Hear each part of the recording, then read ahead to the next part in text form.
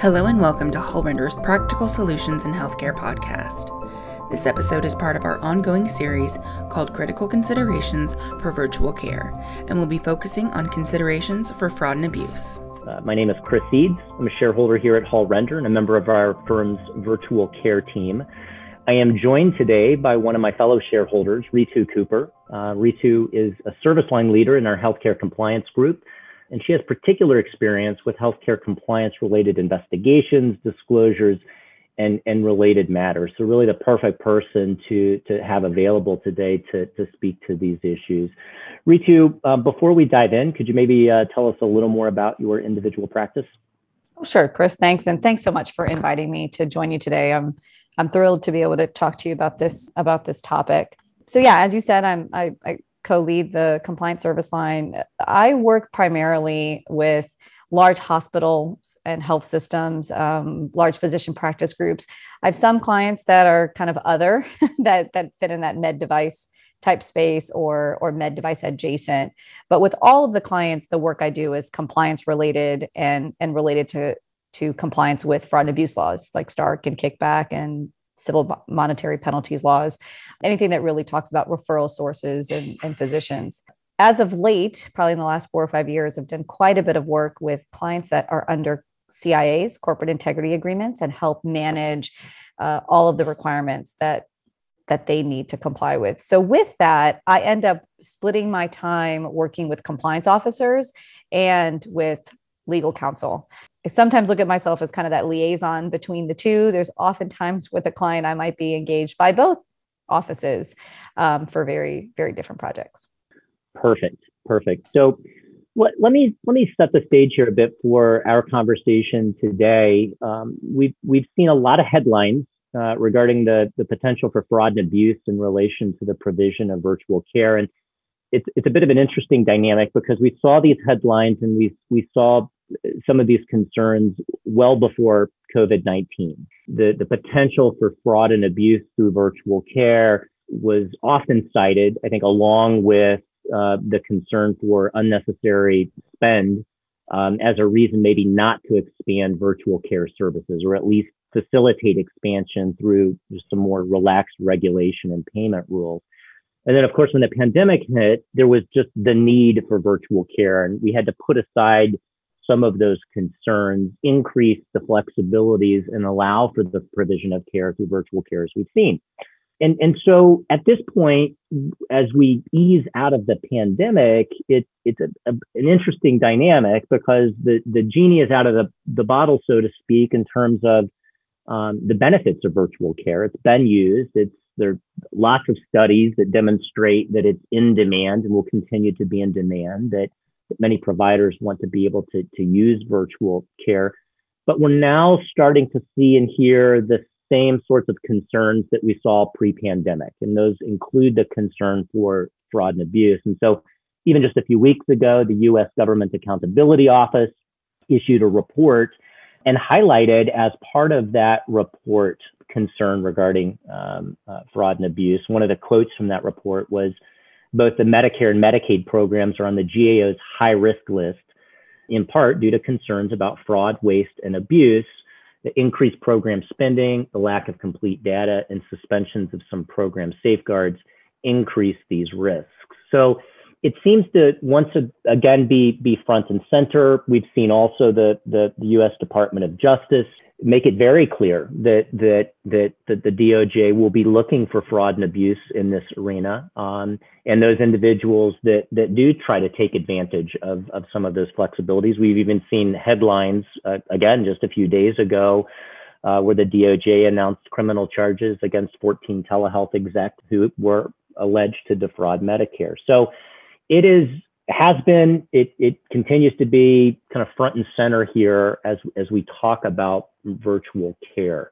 So with that in mind, Ritu, what's your initial take on fraud and abuse in this arena? Do you see this as an area that is ripe for abuse, and if so, why? Oh, absolutely, Chris. I mean, for all the reasons that you've said. In fact, I was doing a presentation with someone from the DOJ and OIG for AHLA back in the fall.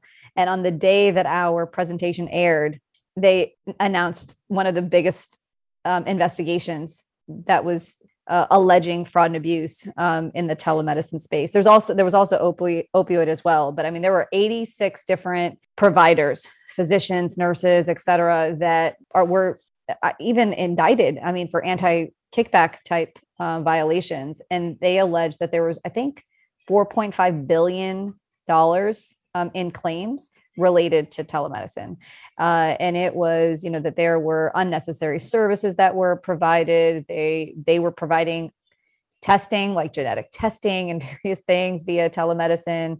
They were providing pain medication to patients they had not even seen ever in person, barely even talked to them via a platform. Some of it could have been even very, very brief telephonic conversations.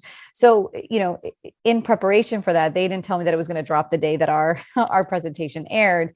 But when we were preparing, they were talking about how just like you said, pre-pandemic, this was an issue, and definitely a heightened area of focus, because all of a sudden we needed to be able to provide telehealth services, right? Very, very quickly. Whereas we had clients before, and Chris and you and I have worked with a number of clients where they're contemplating and thinking about it. And then once we kind of tell them all the things they need to think about, they kind of shied away from putting a program together. But all of a sudden last March, all of our clients said, oh, I know I said it was hard, but now I have to. So let's figure it out.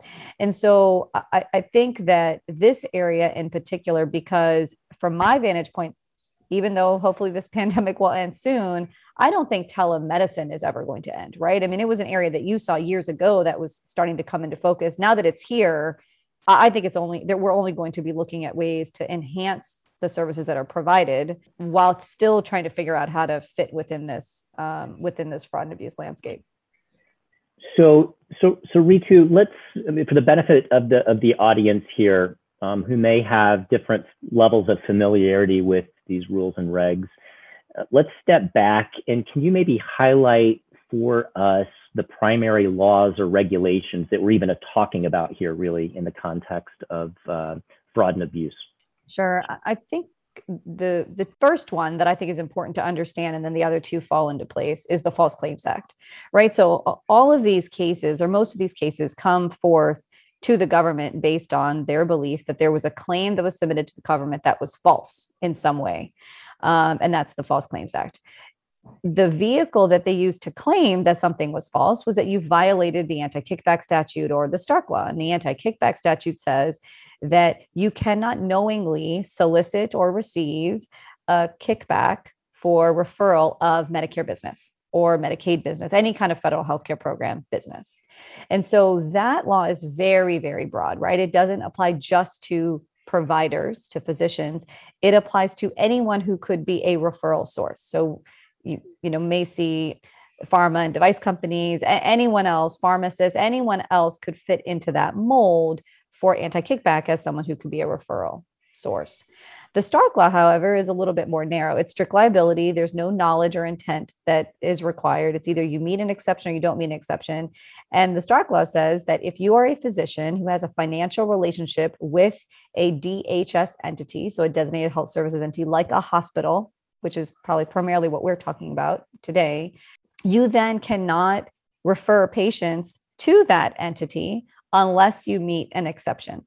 And then each of the exceptions have, 7 or 8 different elements, and you must meet all of those elements in order to be able to be protected from any kind of Stark liability. So Ritu, what are the potential consequences here for a health system or a hospital provider that fails to comply with these provisions that you've talked about? So under each of the laws, both the anti-kickback statute and the Stark Law, they have their own civil monetary penalties per claim, and they range from 15 to 20,000 or something like that. But that's not where the big dollars are. The big dollars really come from a potential of a False Claims Act case, where those claims are anywhere from $11,000 to $22,000 per claim, and on top of that, a potential for treble damages. And what the government says is that every claim with that physician during the time period where you did not meet an exception is what is at stake. So you're looking at millions and millions of dollars of potential liability. In addition to that, you also are liable for returning any money that you charged the government potentially. So, and then under the anti-kickback statute, there is a potential for criminal penalties. So you could get up to 10 years in prison. Added to that, in 2015, through the Yates memo that came out, the government has had a heightened focus on individual liability.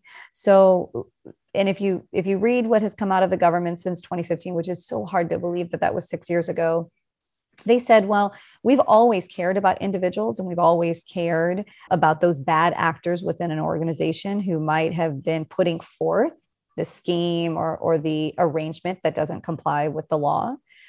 But what came out in 2015 was that these individuals could no longer be indemnified by their organization, and that individuals would have to pay and be held accountable on their own.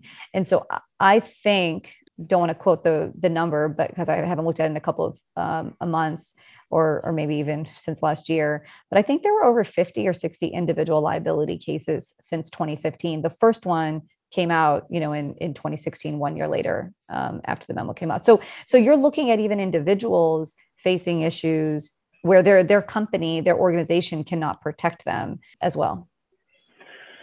So significant consequences, obviously, and the need to avoid those scenarios. Let's maybe talk more generally about actions that should be taken by providers to avoid those scenarios, right? I mean, the False Claims Act, Stark, anti-kickback, broader concepts, of course, than just virtual care. So let's start more generally, Ritu. What does a healthcare organization or provider need to have in place to assist to avoid a fraud and abuse scenario? So the biggest thing that the government looks at is whether an organization has a compliance program in place. So what the government feels is that if you have a compliance program in place and you've instructed the entire organization that compliance is important to you and educated on that, then you will be able to protect the organization. So the OIG came out with guidance starting in 1998, and now I think there's 13 different documents out there, but all of them center around the 7 elements of an effective compliance program. So you need to have compliance administration. So someone in charge of the compliance program, maybe a committee that helps them, that represents a cross section of the organization, as well as the board that understands that they have compliance oversight over the organization. Number 2 is to have policies and procedures in place specific to compliance in general, and then also specific to the various areas within the organization that might be impacted that have requirements from the government. The third is to have a hotline so that if any issues come forward, then the organization, employees within the organization can bring them forward and the compliance department can follow through. Number 4 is education and training, and is making sure that people are educated and understand the policies that they need to follow, as well as the laws externally. Number 5 is there is a robust auditing and monitoring program in place. And what that means is conducting a risk assessment, putting together a work plan where you're focusing on the areas that you need to. We know that there is no organization that can look at 100 things in a year. So you really need to focus and narrow in on what are we doing that could be high risk, and then paying attention to that throughout the year. Number 6 is having appropriate disciplinary policies that state that we take compliance seriously. And if you do not comply or you do not help with internal investigations or bring things forward that we know that you're aware of, then there will be consequences. And those consequences are equal no matter what your level is, whether you're the CEO of the organization or you're working in the filing room. And last but not least is once you've conducted an investigation and you've conducted it promptly, you've put corrective actions in place to make sure that your corrective actions are working as well. Ritu, thanks for that. I think that's helpful information and probably a good segue into then discussing legal compliance more specifically in the virtual care arena. And I'll just speak just for a moment here in terms of what I've seen. And what I've seen, I think, was much of the obvious, which is the majority of providers out there needed to ramp up very quickly with respect to virtual care, right? When the pandemic hit, we needed a different way to provide services. Virtual care was available. And so the focus necessarily was converting to that modality in terms of the provision of services. We're at a point now as we ease out of the pandemic where the focus is more on where do we go next, right? Do we want to continue to provide all of the same services through virtual care that we have been? Can we do that? And then how do we do that, right? Because the regulatory landscape is quite complex and always changing. And so that seems to be most of the focus, at least in terms of what I see. What I have not seen a lot of is what is our structure for legal compliance specific to virtual care, right? You had mentioned the core elements of a compliance plan, and one of those elements involves an audit function, a work plan for how do we ensure that we are avoiding these fraud and abuse scenarios, and we are vetting for ongoing legal compliance. And so I do see this as an area that has been lacking, and understandably so. Again, the focus needed to be on let's get through this pandemic and provide the necessary services. But we are at a point where I think it's very important as we look to next steps to ensure legal compliance with respect to virtual care services. And I am seeing that there's a delta there, that we need to play some catch up and wrap our arms around this. What have you seen, Ritu? Are you seeing the same? Have you seen different? No, I think you're exactly right. I mean, I think anyone who had telehealth before the pandemic, they were thinking about it, but it was very, very few. Now we've seen, I can't think of a client or a provider that isn't providing some kind of telehealth services, but I will tell you, I rarely see that coming through the compliance department or being something that's evaluated. So let's focus on that piece then, Ritu. So recognizing kind of the general concepts that you outlined for a viable compliance plan, what more specifically should be considered as part of a plan to avoid fraud and abuse in the virtual care arena? No, that's a really good question. So I think the first thing is that compliance cannot help with anything if compliance is not aware of what is going on. And that's why, number one, in that element number one, where you have someone who's in charge of the program, but there's also a committee, you want to make sure that committee really does represent the cross-functional departments of the organization. And you need to have high-level folks that are on that committee. Compliance may not be aware of that all of a sudden we're providing telehealth services, or we're providing telehealth services at an exponential level before the pandemic. So those ideas or that information would come to compliance through that committee. And then let's say that the person who is in charge of the telehealth program is not there on the committee. Well, you always can add people to the committee. So that would be number one, right? Is to make sure that we have the right people who are thinking about it.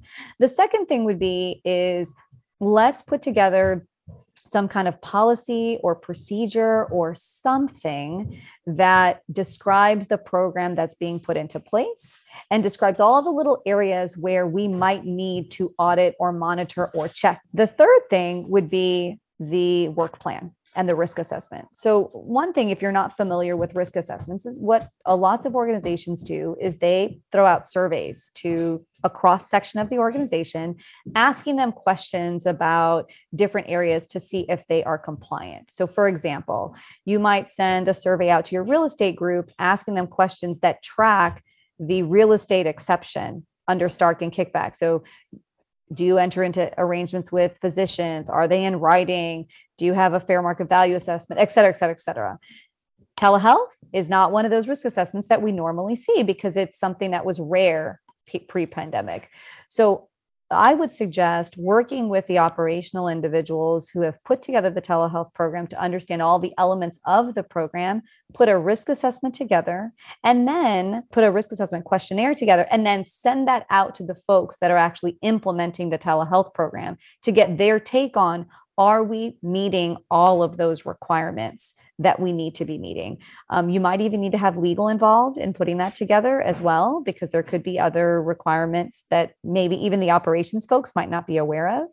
And then once you get the answers back from that, and then you see how much telehealth you're providing, more likely than not, you're going to identify that as a potential risk. Not that we're saying that you do anything wrong, but in an area that you might need to have more auditing and monitoring, you put that on the work plan. And then in the next year, you audit and monitor that. And then the other, all of the other elements kind of fall into line, right? So if you have a policy, you educate on the policy, you may see questions come in through the hotline, then you want to know how to answer those questions. If you conduct an investigation, you may want to put corrective actions in place if you realize that you're not doing something accurately, and put those in place fairly quickly. So all 7 of the elements can be touched on, but those 3 would probably be my main ones to focus on.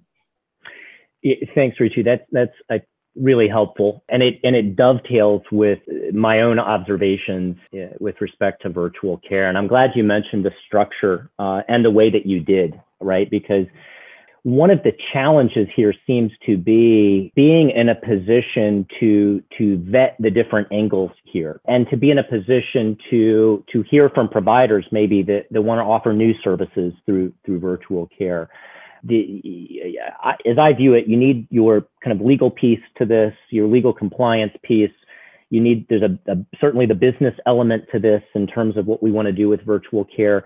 And then there's the clinical piece to this, right? We can't use virtual care for everything. We've got to be able to meet the standard of care that would be applicable to an in-person service. And so, to your point, I think your structure that needs to be in place does need to include a composition that hits on all of those elements, and communication among those individuals will be key. And then I think that structure then is in place not only to vet for what's happening today, but where do we want to go tomorrow? Where can we go tomorrow? And then going back to the elements you mentioned, really incorporating education as a component here, right? We're providing the same clinical services maybe, but we're doing it in a very different way, or at least virtually, right? So we're delivering care in a different way, and there are different rules in play than would otherwise be applicable to an in-person service. And so education of providers is really going to be important here. As to your point on the compliance plan, I agree. We need to have a work plan that's specific to virtual care. That work plan itself may not capture everything, but minimally, depending upon the size, scope of the care you're providing, but minimally should establish guardrails, right? In terms of the core components, where are we providing these services? In what states? Where's everyone located? What do the medical record requirements look like in each of those jurisdictions? What are the consent requirements? What are we comfortable prescribing or not prescribing through virtual care? The compliance work plan we should be able to nail down some of those essential guardrails, even if maybe we're going to develop this through our structure more specifically in service lines or within departments, et cetera. And then lastly, to your point on the audit functions, I think there too, we've got to think about this a little bit differently. We may want to do the same type of oversight and audit, we may need to, but it may look a little different. And there may be some different considerations. If we're going to observe providers, for example, or retrospectively review or audit records for billing compliance, there will be different rules in play. And we may need to go about doing this a little differently, right? I mean, in terms of proctoring a physician, for example, maybe a new physician for ongoing quality review, that's going to have to happen differently because it's a virtual encounter. And so I think some of the same concepts, but being deliberate in terms of how are we going to get that done? And then are there any other related consequences, right? If we're going to use a video recording of a patient interaction, for example, and we're going to audit that video recording, what does that mean from a medical record standpoint? Do we need to maintain that recording go forward? Does it become part of the designated record set somehow? Do we need a particular patient consent to use the recording? So I think there are a lot of same concepts in play in terms of what we need to do, but we need to think about those a little differently in terms of A, there are different rules that may be applicable, and B, there may be some consequences there in terms of what we need to accomplish. So Ritu, I think great thoughts, and certainly what I'm seeing, like I said, dovetails, I think, very much with what you mentioned. Let me kick it back to you, Ritu. Do you have final thoughts maybe, or any additional thoughts for those providers out there or entities in terms of what they need to be thinking or doing from a fraud and abuse standpoint with respect to virtual care? I think, Chris, the biggest thing is making sure that you have the right players involved as you are starting the program and then developing the program. Right? I think that if you have compliance and legal at the table as you're putting it together, you can probably catch some of those issues that you've just discussed before they might be problematic. And I think also then if those two departments are involved at the outset, they will be able to better help with the development of policies and procedures and those risk areas and auditing plans, because they'll understand the structure at the beginning as opposed to being tossed at the end. So I think for those who may not have done that, all is not lost, right? But as you said, now we're talking about, okay, this is what we've done in the pandemic, kind of fast and dirty, but now we're going forward and trying to set up this long-term plan. And if we could make sure that we're thinking about, the different issues that might come up from a Stark and Kickback perspective, and make sure that, there's also other issues, right? There's licensure issues. I mean, there's so many things beyond just Stark and Kickback that we need to think about, and our e-prescribing, our medical record, just like you mentioned, if we're thinking about those at the beginning, we might even be pulling other people in place, right? We might need to be talking to our IT vendor as well, or a medical records vendor, or whoever we're working with, also to make sure that we're protecting the entire program. Ritu, thank you for your time and insight today. To our audience, thanks for joining us today. If you or your organization have any questions or topics you would like to share with us, please certainly contact us. You can do so via our website at hallrender.com. Certainly reach out to me at ceeds@hallrender.com. Or Ritu, particularly if you have questions regarding legal compliance or fraud or abuse issues, please reach out to Ritu at rcooper, RCOOPER @hallrender.com. Either Ritu or one of the other attorneys in that practice group will be happy to assist. Please remember, as always, the views expressed in this podcast are those of the participants only and do not constitute legal advice. Thanks so much for joining us today.